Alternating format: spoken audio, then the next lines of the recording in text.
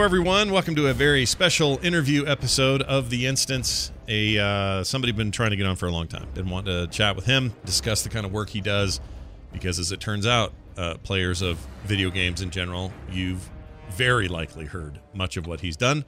He's a multiple award-winning composer, best known for his long-standing relationship with Blizzard Entertainment, and a contributor to music for all their popular franchises, but in particular World of Warcraft, of course, StarCraft, some Heroes of the Storm tracks I really love, Hearthstone, Diablo, and the original lead composer of World of Warcraft, the most successful online game in the world.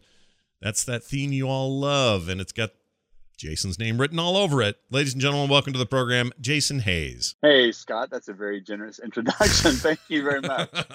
No worries. Actually, one of my favorite things about digging around for some information that I didn't know about you, because I followed your work for a long time, but I didn't know that you did some early voice work in like the late 90s for things like, let's see, the original StarCraft, you were a Corsair voice. And also it says here that you did a Firebat, Arbiter, and Probe voices for StarCraft as well. That's just awesome, dude.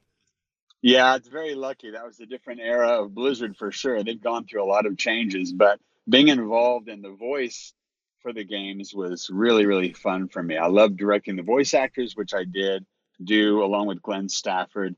And I got to voice a few roles too. So, probably most embarrassingly, there was the hero unit Artanis, who had a lot of lines, which really is made for an actor who can actually do the job well. It was too many lines. It was too demanding of a role. And I thought that I ended up sounding pretty amateurish. So they ended up getting a fantastic voice actor for StarCraft 2. Playing Artanis during the final chapter of the StarCraft 2 trilogy. Yeah. And I think that he was just brilliant. A super improvement over me as Artanis. Well, he did a really good job, but I would also say part of the good job was he carried it forward in a way that didn't feel like too big of a change. It didn't feel like for example, the original voice of Tyrael in Diablo 2, or 1 for that matter, in 3 is so different. It's like a completely different sounding guy, and it works for the game, but it's just really kind of not takes you out of it, but it kind of kicks you a little bit and goes, oh yeah, right, this is a totally different dude. At least he kind of had some of the sort of machinations of your take on Artanis, and he carried those forward. And I don't know, I thought that was kind of impressive. It felt like I was still, we were still working with that same character, and he's taken on, a popularity all his own now these days. Everyone loves Artanis, so that's a cool legacy as well. The original voice of Artanis is a pretty cool thing to have on your resume.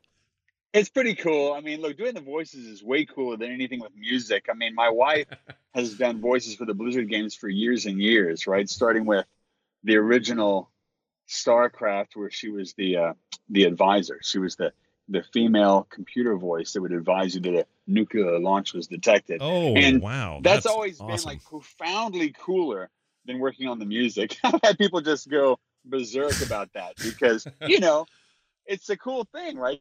To be someone who's played, like she played the medic in StarCraft and she played the original advisor. And those are really cool roles, and definitely the kind of thing that it's great. It's really cool for her to be a part of that experience. Yeah, what an awesome thing. If she ever gets super ticked at you, she can just from the other room go, nuclear launch detected, and then you're in huge trouble.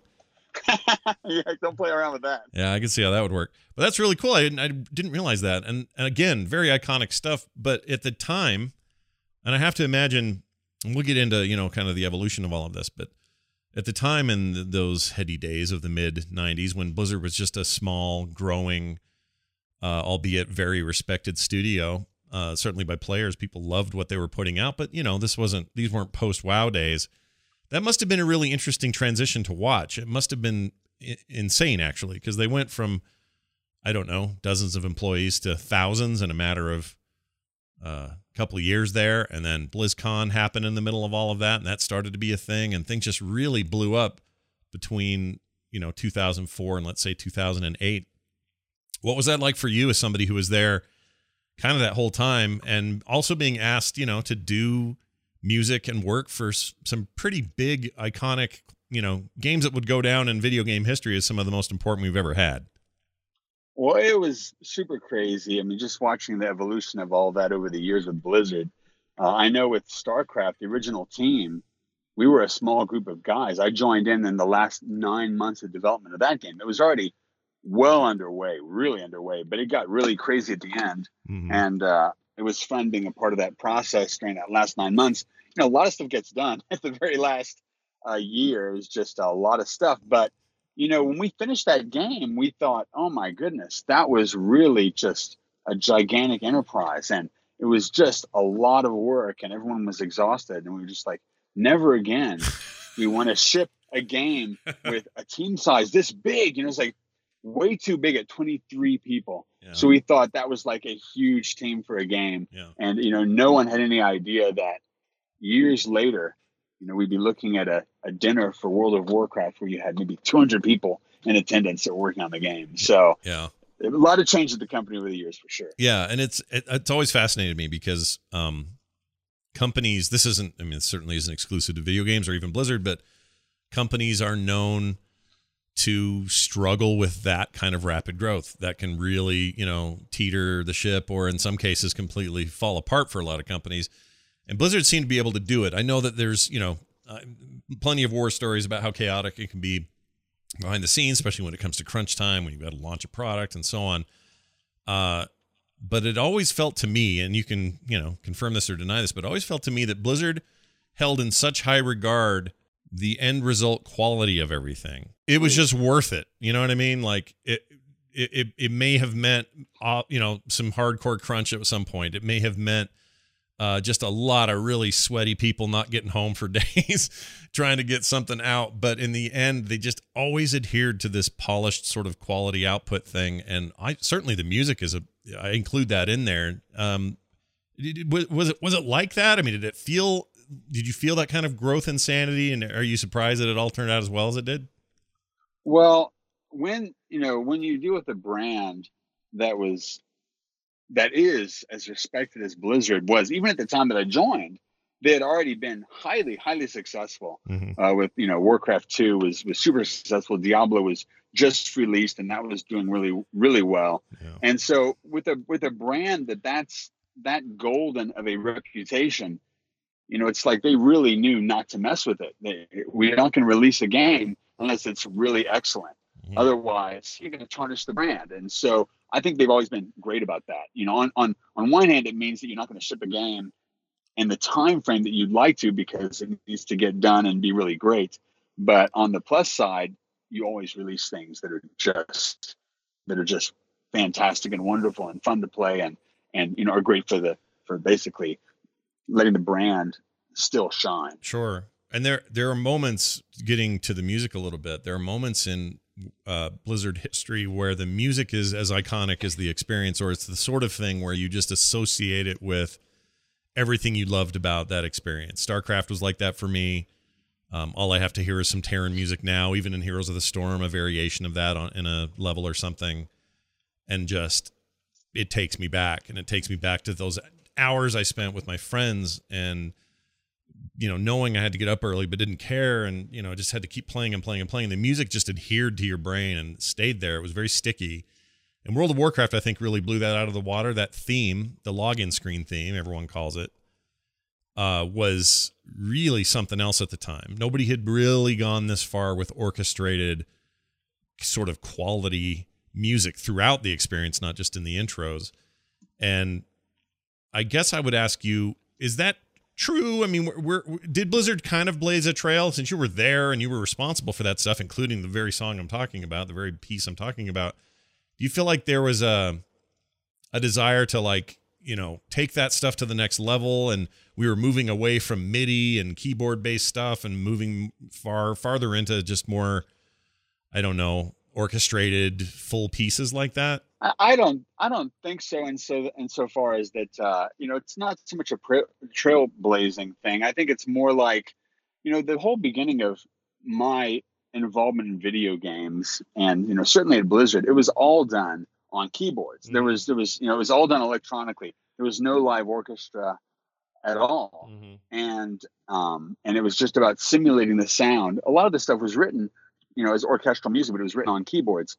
And that was just a function of, you know, the budgets at the time and you know, what could be done. And you can do a lot, you know, with electronics. Mm-hmm. And so I got used to kind of trying to make it come to life without the use of live players.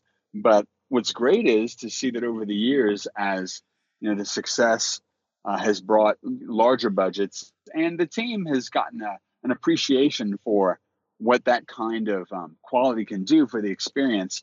We've seen now it's very common for there to be, when it's orchestral music, for there to be a live orchestra. Right.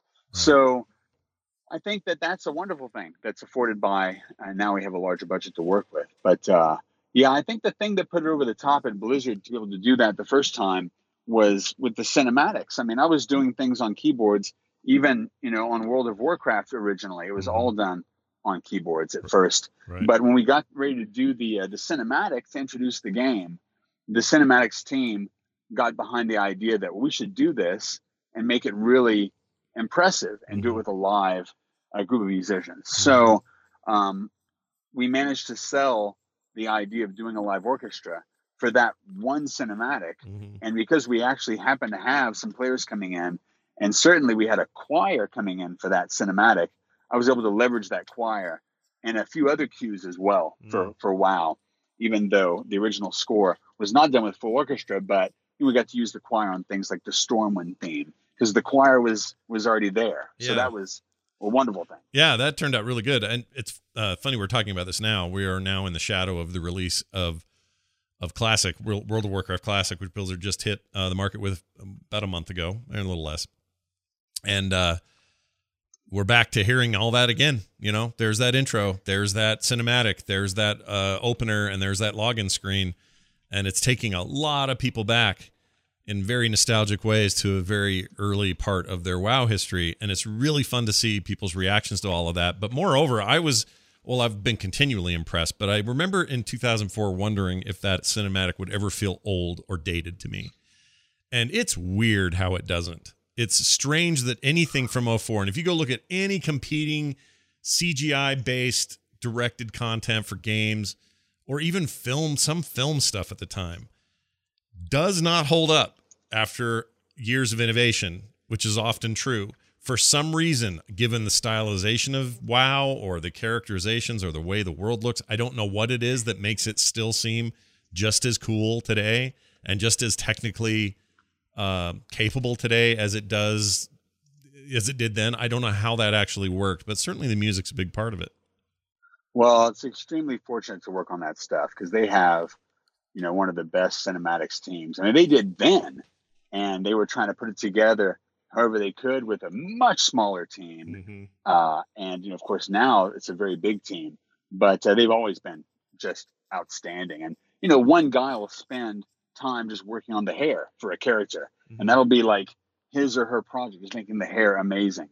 And when you have that kind of attention to that level of detail, it really shows. It makes a big difference. Yeah, it really does. And I remember I was talking to Russell Brower not long ago. It's been a couple years now, in an interview on this show where he was discussing different things about the music and the different collaborations of the different composers and so on that were working for Blizzard. How much of Blizzard's music is it all in-house? Do people sometimes, or some people come in as sort of contract composers occasionally? Like, just structurally, how does that work? Because I know they like to do a lot of stuff in-house. It's like, we want artists here, we want our animators here, we don't want to sub this sort of stuff out. Is the music work the same way there?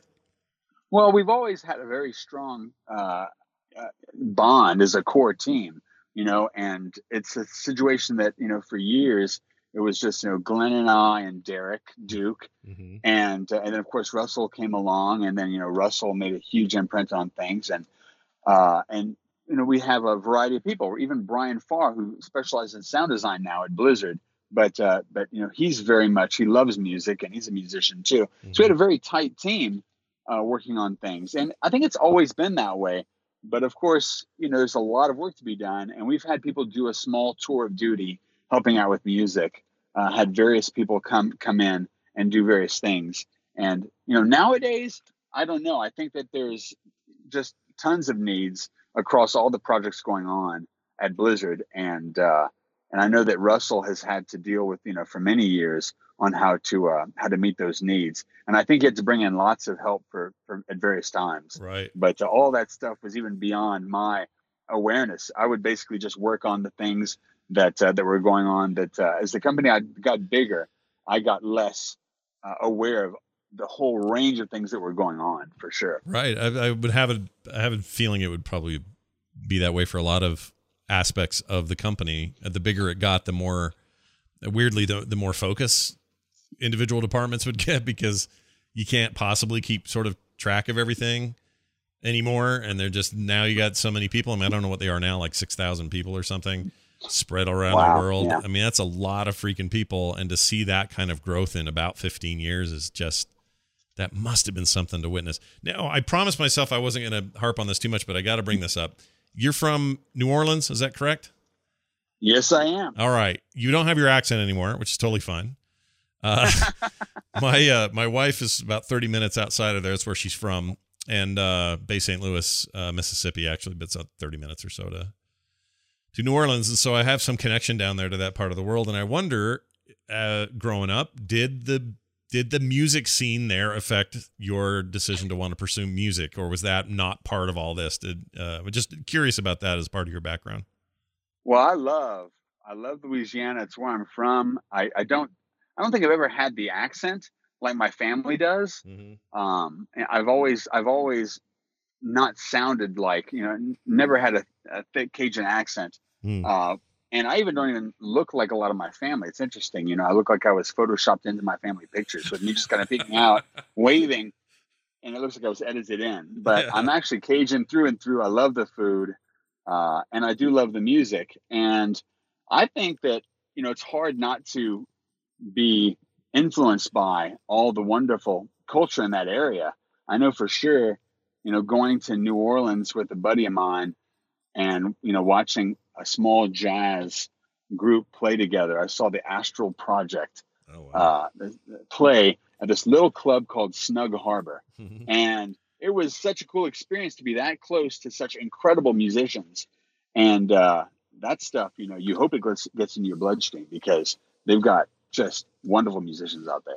Well, if you're ever in Salt Lake City, my wife will make a big batch of jambalaya, and everyone will be happy. So look forward to that. And I'll make the gumbo. Okay, good.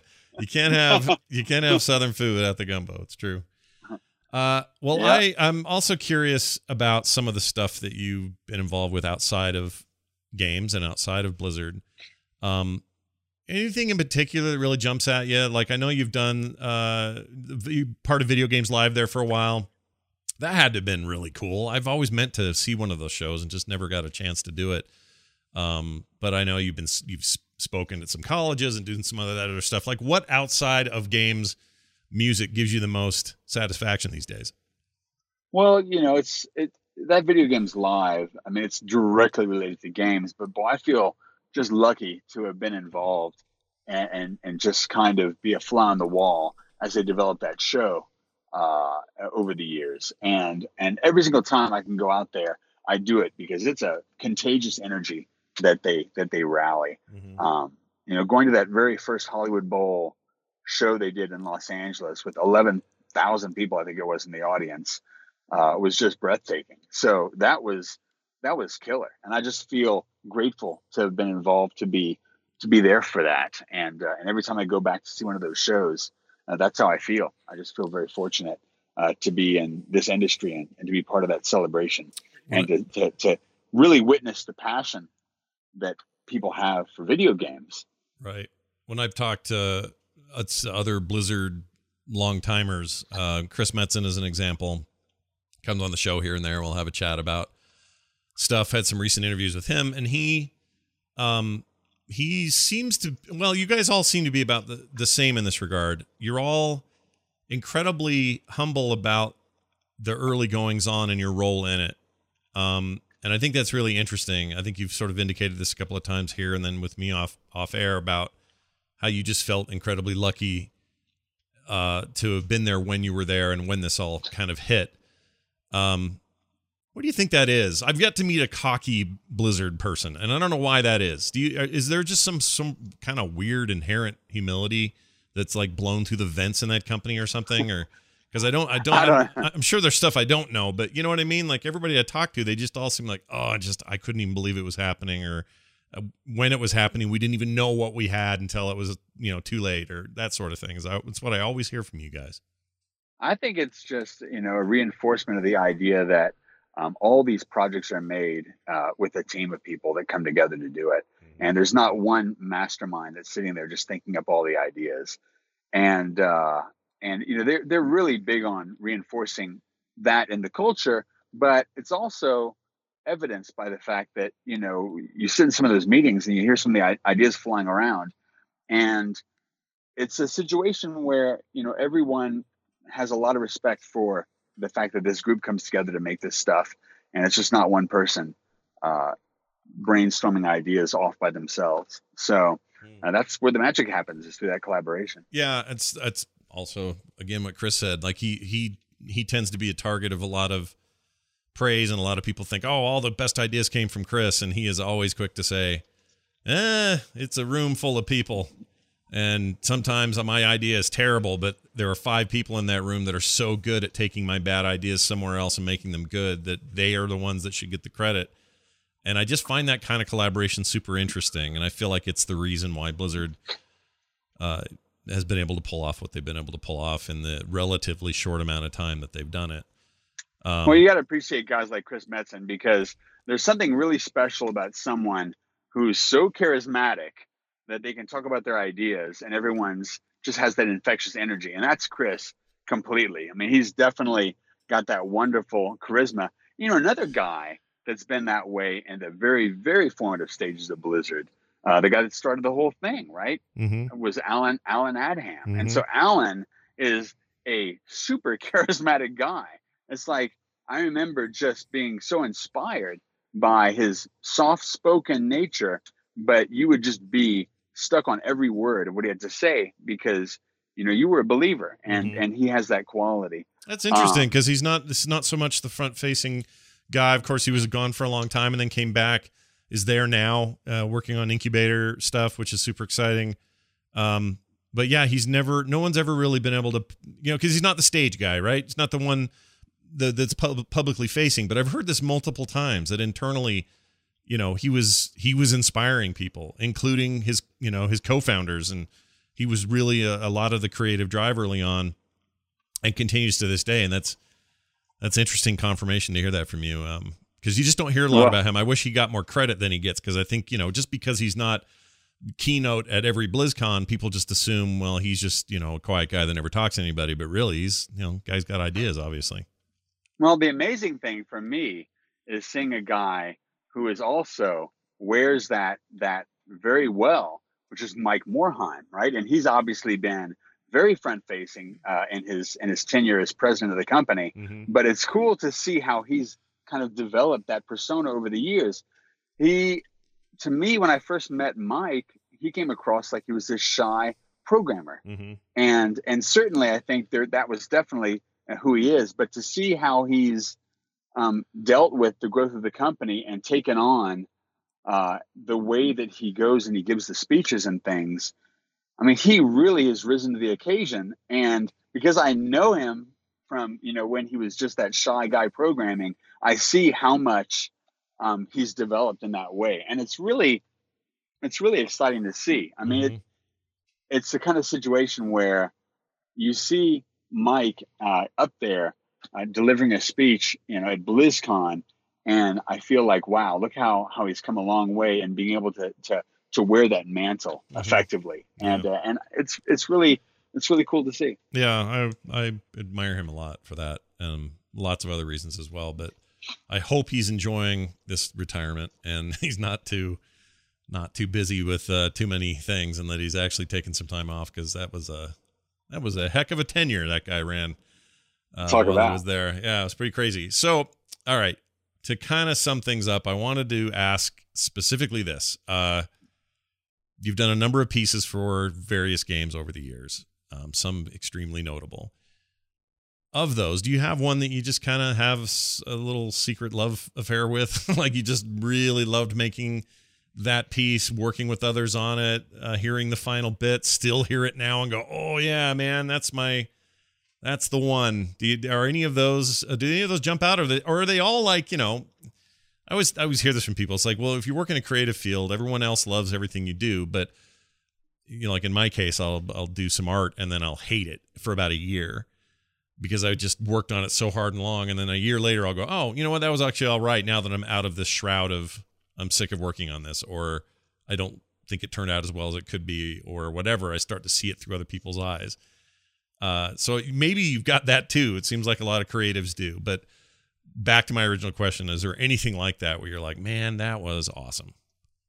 Well, it's a situation where a lot of these things end up becoming, having their own life of their own because of the way they're used. And that's been an exciting thing to see certain themes or certain ideas that are leveraged in a way where they become a part of what's considered to be, a main part of a certain franchise. I've seen that happen a couple times with themes in Warcraft. It's been great to see, a theme like the Call to Arms theme being used by marketing a lot, right? So all of a sudden now, we see Mr. T, on his Night Elf Mohawk, and he's running. He's riding. Yeah. And you hear a Call to Arms, which I would have never imagined it be used in that way with that with Mr. T. So these things take on a life of their own, and it's really fun to see.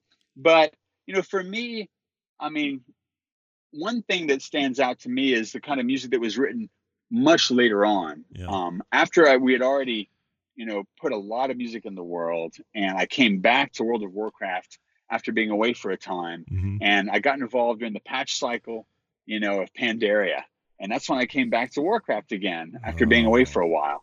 Yeah. And it's really fun to have that experience of working on the game at that point, because now we're not trying to fill every area with tons of music so there's something to play. Yeah.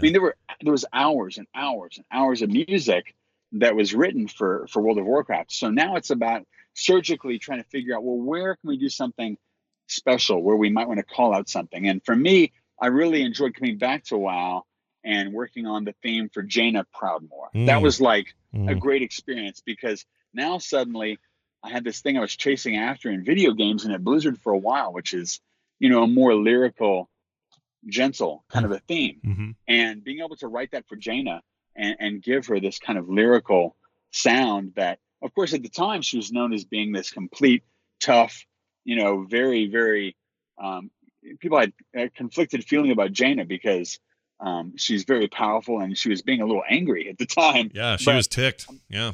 Yeah, but I was thinking about, kind of the whole journey she's been on, and I got to write something for her that tried to speak to her and her soul. And it was really fun to write that. And it's also fun to see, later on, even recently, during Battle for Azeroth, seeing them take Jaina and her make a reappearance in a really special way in the story, and then have them use that theme as part of the cinematics again, reprising that theme and using it in a really cool, touching way. And it was really exciting to see. And I had to basically write to Taryn Gregory and team and say, wow, I just love what you guys did with Jaina, with this arc of the story. And I feel really grateful to have gotten the music used in this new way. Yeah, that's one of my, if I had to pick a BFA moment that really resonated, it was that sort of animatic.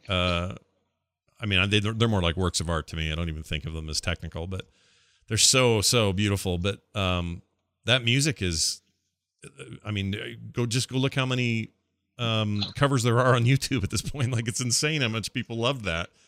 And that must be great, just to, even along the entire process of this game, is to find out some of the characters and some of this great narrative. Part of why the great narrative is happening, and part of why people have a memory of it or feel a certain way about it, is because the music is so iconic for it. So much carries the character. And I noticed, by the way, in this new cinematic they just released, that the intro to that thing is very, very reminiscent of the original WoW theme. In fact, for all I know, it straight up is. I don't know how it's edited. Nice. But I'm going to play just a taste of it, and you can just kind of hear how this thing begins.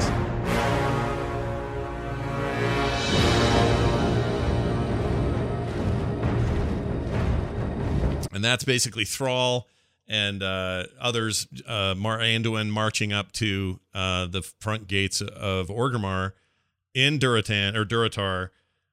And that music, as far as I'm concerned, is World of Warcraft 2004 and me losing 20 hours a day trying to play that thing. Oh, it's cool. You know what's funny about that is I'm hearing that for the first time as you played it. Yeah. And it's a neat surprise. Like, oh, that's the original Orgrimmar theme. Yep. And it was so cool. That's been a constant delight to see things like that get reprised. And sometimes I'm surprised by it. And I don't even know about it till it happens. And then I hear it and I'm just tickled by the fact that this stuff, and it's to the credit of basically the people in charge. Currently, I guess would be Derek, in charge with, the overall vision of the music to take these themes. I know Russell's always been great about it, sure, and saying, well, here's the thing, I want to grab hold of this thing, I want to find ways to reuse it so that it builds a continuity. And I feel grateful that there's always been this desire to adhere to certain continuity in the sound. Yeah. And it's great. So yeah, no, I'm very tickled to hear Orgrimmar's kind of motif reappear there. It's awesome. And they've done such a great job this year, because this is the first year that they've taken major story beats of the overarching story and continued to push them out in fully rendered, animated form, not just in-game cinematics. Not to say that what Taron Gregory and his team aren't doing isn't incredible, because it is. I love that stuff. But the fact that we're getting these fully rendered intro quality level bits of story has been really a treat. But also, again, these familiar musical threads are what are tying them together for me. And they just I got goosebumps just watching them walk up to those gates and seeing those gates rendered in, beautiful, amazing, modern 3D, and just this world that I've lived in for so long was so well represented, and the music was absolutely 75% of that feeling. So, hats off to you and people like you who have been able to figure out a way to have the games sound the way that they do, because it wouldn't be the same.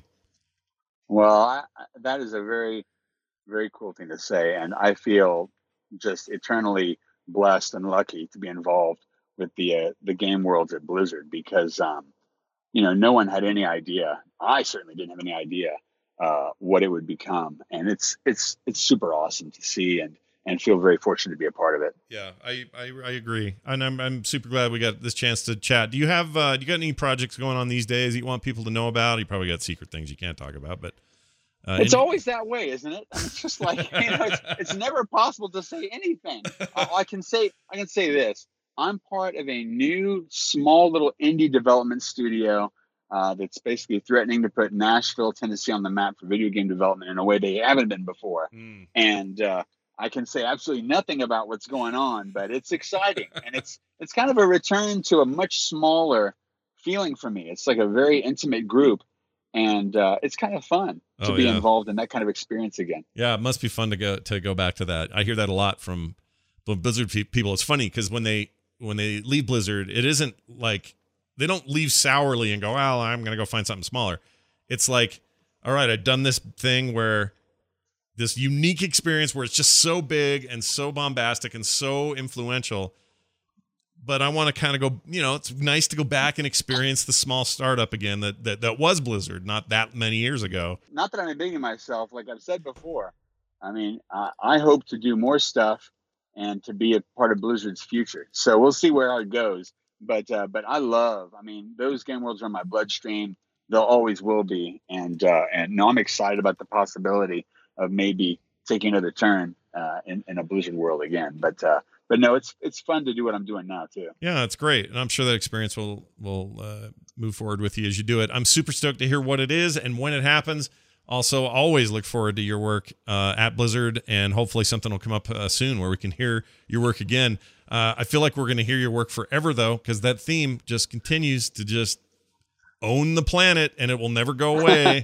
It will always be a thread through everything we ever do in that game, and I think that's a good thing. Jason Hayes, everybody, thanks again for chatting with me, man. I really appreciate it. Thanks, Scott. I really, really enjoyed it.